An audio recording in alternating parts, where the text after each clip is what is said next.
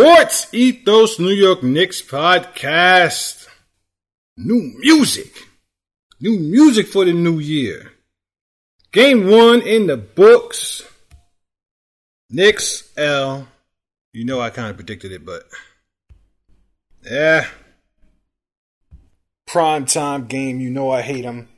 The Knicks never, seemingly, that's a strong term, never, but seemingly never perform up to snuff when the spotlight is on them. Maybe that's an overstatement. Maybe that's more imagination than anything else. But still, I came into this game, and I mentioned it on the last show, I came into this game thinking the Knicks were going to lose this game. They're playing one of the better teams in the league.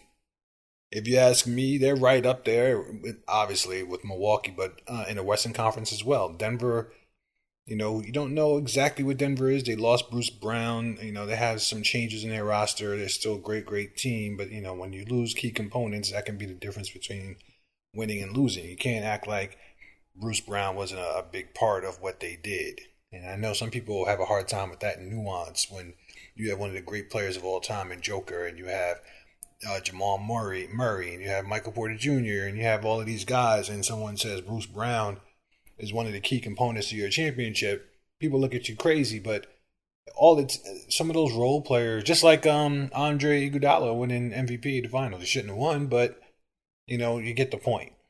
The Celtics are right there with those guys, in my opinion. One of the better teams, that's not going out on a limb, one of the better teams in the league. Game 1, got a brand new player in Porzingis in their rotation, and Jrue Holiday. I thought the Knicks were going to lose. And the Knicks pretty much started this game off exactly how I would be worried and concerned about them starting the game. And Randall ended up having the game that you would be worried about. He did have 11 rebounds and 7 assists, but he shot terribly. RJ Barrett started off kind of slow, but, he had a decent game. Jalen Brunson, my concerns from the preseason that I touched on but didn't want to get too been out of shape about, but I definitely was concerned about Jalen Brunson coming into the season. I didn't like the way he looked. Didn't like the way he was playing. Didn't seem like he was in any kind of rhythm. He did end up hitting some shots down the stretch, though, and you got to give him some credit there. No question. He hit some big threes in the fourth quarter, but he couldn't really make those big Jalen Brunson like plays that you have come to expect from him. You didn't really see it, and he didn't seem like he was. You could always count on Jalen Brunson. Look at his numbers last year. You can always count on him. That was the one thing when the Knicks were, playing close games, when coming down the stretch, you couldn't count on Randall. RJ was sometimes he, IQ was sometimes he. All these guys are sometimes he, but Jalen Brunson, he was solid most nights. Wasn't solid last night, and that's a concern. For game 1 of the season, didn't play much in the preseason.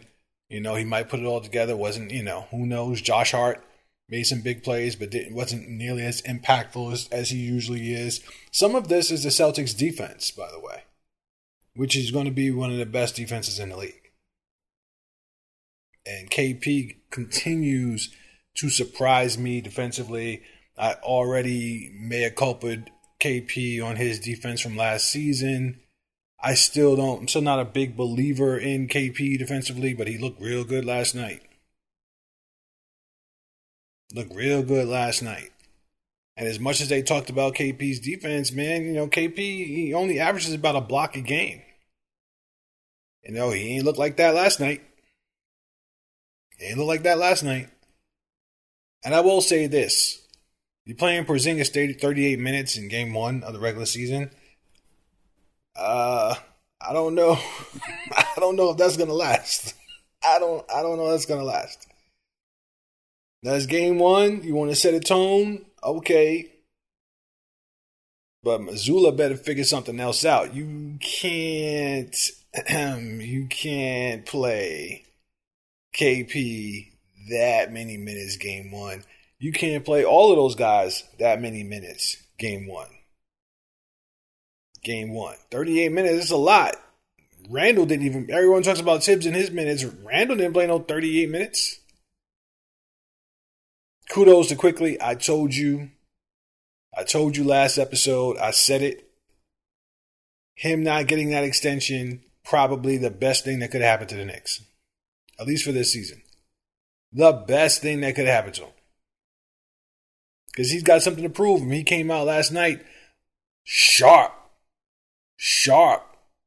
24 points. Sharp out there.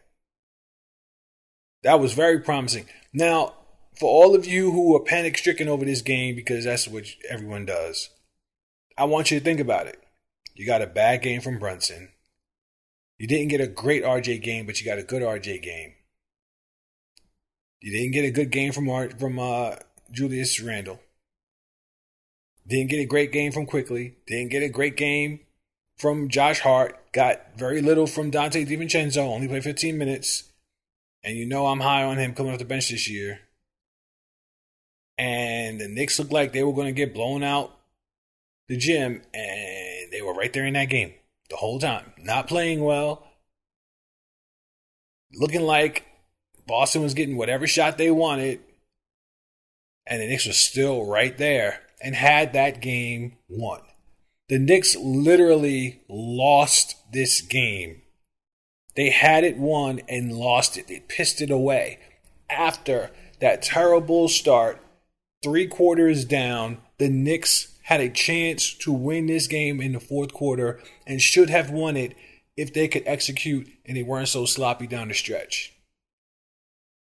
And if it wasn't for just a terrible call, that flop call on Brunson, just a terrible call. It was a flagrant foul, getting your foot underneath the shooter, and you call a flop on Brunson, give them a technical. Give them a point. It should have been 3 shots and possession for the Knicks. The Knicks lost the game by 4. How do you call a flop tech and not look at a replay to see if you missed the actual foul call? They need to change that tomorrow. Don't wait till next season. Change that tomorrow. You cannot assume someone's flopping and then it turns out, oh, look, they were actually fouled.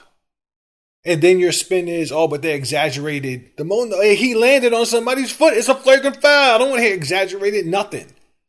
I'll give you another thing I don't want to hear again, and I talk about this all the time. You go back to 2012 or 2013, whatever year it was, when the Knicks lost to the Pacers, Roy Hibbert and the Pacers, and Roy Hibbert dominated that series with that verticality. The dude was body blowing everybody who came to the basket, and they were talking about verticality. Reggie Miller had to talk to the referees before the game so he can come on air and explain the rule, because this guy who played 20 years in the league couldn't tell you what verticality was, but all of a sudden, Frank Vogel had the Pacers practicing verticality all year, had referees coming in, politic the league on verticality, and then the Pacers got an advantage in that series because Roy Hibbert was getting every verticality call and the Knicks would not get that same call. And I'll never forget it. They lost the series because of that. Roy Hibbert is a big dude. He was body blowing dudes the whole series, talking about verticality. IQ, Doris Burke, IQ, he's moving sideways a little bit. He's moving sideways, so I think it's a foul. Get out. Oh, he moved from A to B. Shut up. They lost a whole playoff series, and it should have been the Eastern Conference Finals if it wasn't verticality. Verticality is not a real thing. Stop it with verticality. It's not real. Stop pretending it's real. It's not real. It's a sometimes you call. It's basically the referee calls verticality when he doesn't think there's enough contact to call a foul. He calls it verticality. When he thinks there's too much contact, verticality goes out the window. It's a super subjective call. Don't give me A to B. You can't just jump. Nobody's going to jump straight up in the air. They have to brace themselves. You're going to jump backwards. You see Draymond Green do that.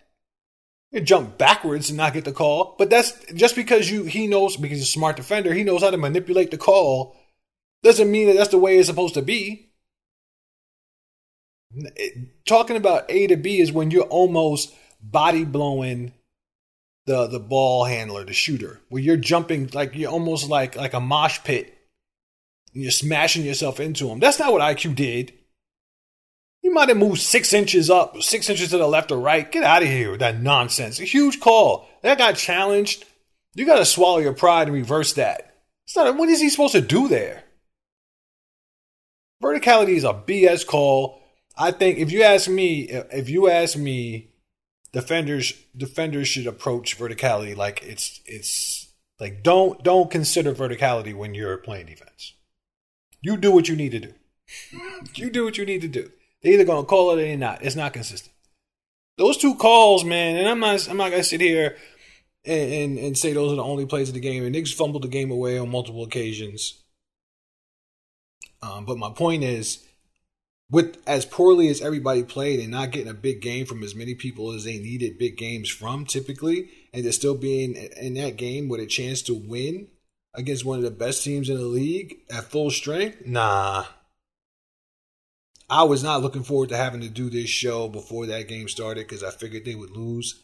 And I know how Knick Nation is. I wasn't looking forward to having that depressing conversation about how guys didn't step up and this guy didn't hustle and the offense was stagnant and all of that stuff. All of that stuff was true when the Knicks had a chance to win. That means something to me. Because that means they can have off nights like that against 99% of the league and still beat them, in theory. Because they almost beat the Celtics. And I understand it's one game of the season, and good or bad, you don't make a big deal out of it. But I came out of that game. First of all, I'll do you one better.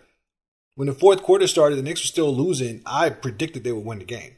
And I'm not even that guy. I'm not even that Pollyanna Knick fan who always thinks everything. No, I told you I thought they were going to lose the game coming into it. And then after they played terribly and they came into that fourth quarter, I knew they would turn it up a notch. And them turning it up a notch could be enough to win the game. And it should have been.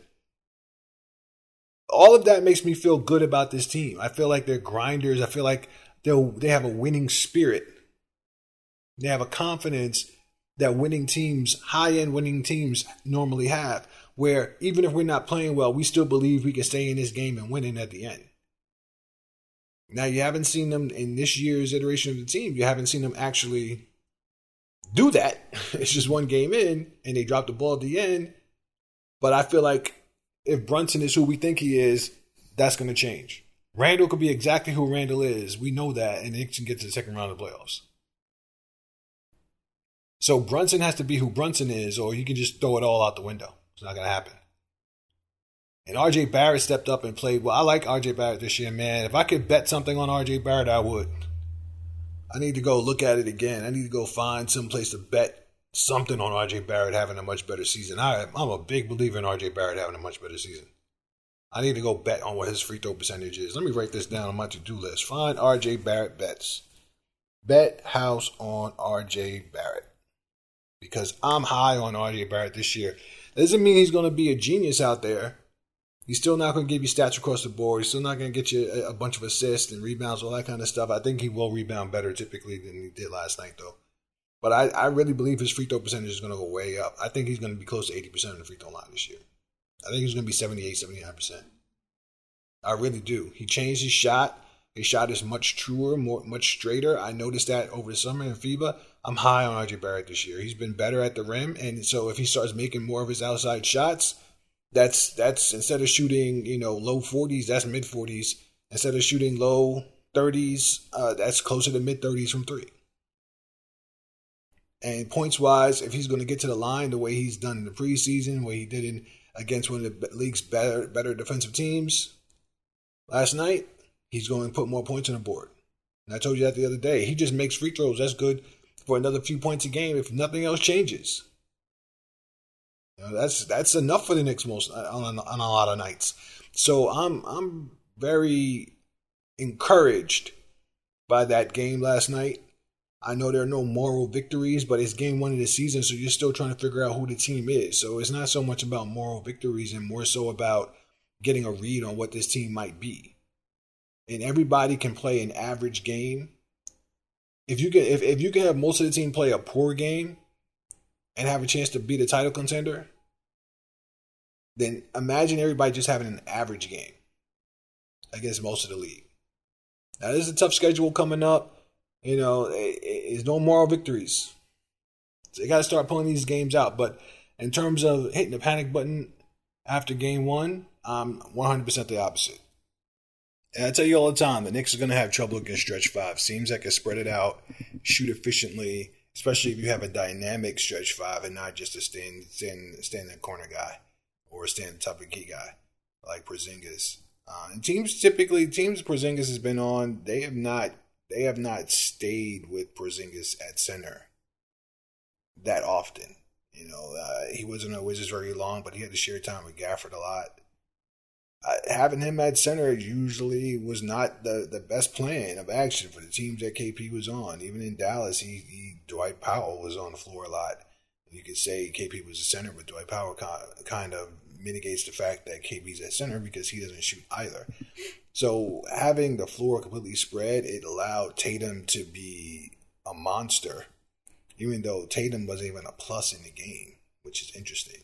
But it allowed Tatum to be a monster because there was no help around. And Mitchell is like a baby deer when there's a stretch five out there. He really has a hard time managing it, as most people would. And there's no help at the rim. There's no great size, especially when Randall's on the floor. And don't give me that Obi Toppin nonsense because Obi Toppin doesn't count as great size. There's no great size down there, and so when your big man is away from the rim, it's the paint is open, and Boston took advantage, and teams are always going to take advantage of the Knicks like that. That's what Miami did to the Knicks, and again, I think that's one of the reasons why I was impressed at the end of the day, even though Knicks, I was mad at some things, but to spread the floor the way Miami could, and the Knicks still hold them to a low scoring game, and that was kind of true last night too. They didn't score a ton of points. That's below what Boston is going to average this year. The Knicks' problem is always going to be offense, and I think this is what people don't really understand. Teams are going to score. Look at the scores around the league. Teams are going to score points. It is hard to stop people. You hear the Euros talk about it all the time. Dennis Schroeder said it again last night. It is easier to score in the NBA than it is to score overseas. Because overseas, they always have a big man in the paint. In the NBA, they don't. Overseas, they're always playing physical. In the NBA, they're not. They're not. Talks about it all the time. It's hard to stop people consistently. But Tibbs does it. And he doesn't even have great defensive players across the board on the team. Brunson isn't a great defensive player. Randall could be, but he's not. RJ isn't. And he's still able to hold teams below their scoring average most nights. The Knicks' problem is not the defense. It's the offense has to be able to be more efficient and consistent. And the reason why they aren't is here's the thing. I don't subscribe to the notion that the Knicks don't have enough shooting. I think the Knicks have enough shooting. They just have the wrong kind of shooting. They have YMCA shooting. Guys got to load up. They got to think about it before they shoot. They'll knock it down over the course of the year. You'll look at everyone's average and say, oh, that's decent, except for RJ's. Even Randall's. Randall shot, that's about league average what he shot. I think he shot 34%. Most of the year, he was above 35%. That's league average. He finished at 34%, got cold for a stretch. And, of course, we know he doesn't do it in the playoffs. We know that. But you're talking about a guy who everyone clowns as being a poor shooter, and he's shooting 34%. RJ, whole nother story. RJ Barrett is not shooting a good percentage from three in his career. You know he can hit it. And it's not like teams in Miami did this. But most teams in the regular season, they don't just leave him wide open. They contest. They contest him. So he's not really killing them. But it does obviously hurt when you have a guy on your team who's going to get a lot of shots and he's shooting 30-something, or low 30s from three. But Randall's shooting 34%. Josh Hart, when he was with the Knicks, he shot an incredible percentage that he can't maintain, about 50%. And he took a decent amount of shots. But Josh Hart isn't a great three-point shooter, as we've seen. He kind of vacillates in confidence. But if you look at his career from three, He's been an average three-point shooter. And DiVincenzo's a good three-point shooter. Grimes is a great three-point shooter. Brunson was a great three-point shooter last year. IQ is a very good three-point shooter. He was a good one last year. He's streaky. It's not that they don't have shooting. They just have YMCA shooting. Sans DiVincenzo, and I'm not going to mention 48. Sans DiVincenzo and Sans IQ. These guys got to load up. Think about it. With very little variation on the shot. They're not going to be moving. They got to be standing still. They got to be set. They got to be super wide open. Or they're not. It doesn't look clean. They're not like Tatum, who's going to do a step back three. You'll see that from Brunson. You might see that from IQ. He's streaky with it. You should see it from Grimes, but you don't. DiVincenzo's probably not going to do that. Not here. He could. You're not seeing that from Josh. You're not seeing that efficiently from RJ. You will see it from Randall, who's super streaky with it. These guys, man, you would sleep on that closeout. They're knocking it down across the league. They're catching it and putting it up quick. They're not thinking twice about it. Even though the Knicks outshot the Celtics last night, which was funny. Outshot them from 3. Those shots are there for the Knicks a lot. Those opportunities are there, and the Knicks turn them down. They don't shoot them because they're not those kinds of shooters. They're leave them wide open and they'll shoot in a league average type of shooters. Whereas most of the league average shooters, they don't have to have that much room. They don't have to think about it. They're putting it up. They're not reluctant about it. And part of that reluctance is not just the personnel. It's part of it. It's also the rhythm, the lack of rhythm the offense produces. And the ball movement was decent, I thought, last night. So I'm not going to jump down their throat, but it's just not enough rhythm. There's ball movement without read and reaction. There's supposed to be read and reaction to that offense, and there isn't. So guys, because they're not reading and reacting, they lose that half a step advantage that they could have if they were. So that means it's a grind, it's a struggle, whereas it shouldn't be. That's why players like Josh Hart and DiVincenzo are important on that second unit, because they read and react very well, both of them. They just didn't play tremendously last night. Obviously I think that's going to be an outlier. But they know how to read and react, and DiVincenzo knows how to shoot when he's not. He's the type of shooter that's going to shoot even and not hesitate when he sees the shot. He's that kind of shooter. They need him. They need him on the floor like that. Right? He kind of replaces what everyone wants Fournier to do, at least from the 3-point shooting percentage. And DiVincenzo hasn't been, like, the last couple of preseason games and last night, he didn't look good doing other things, but, I know what he can do. It's just a question of whether or not he can do it on this team, where the paint can be crowded, where the spacing can be awkward.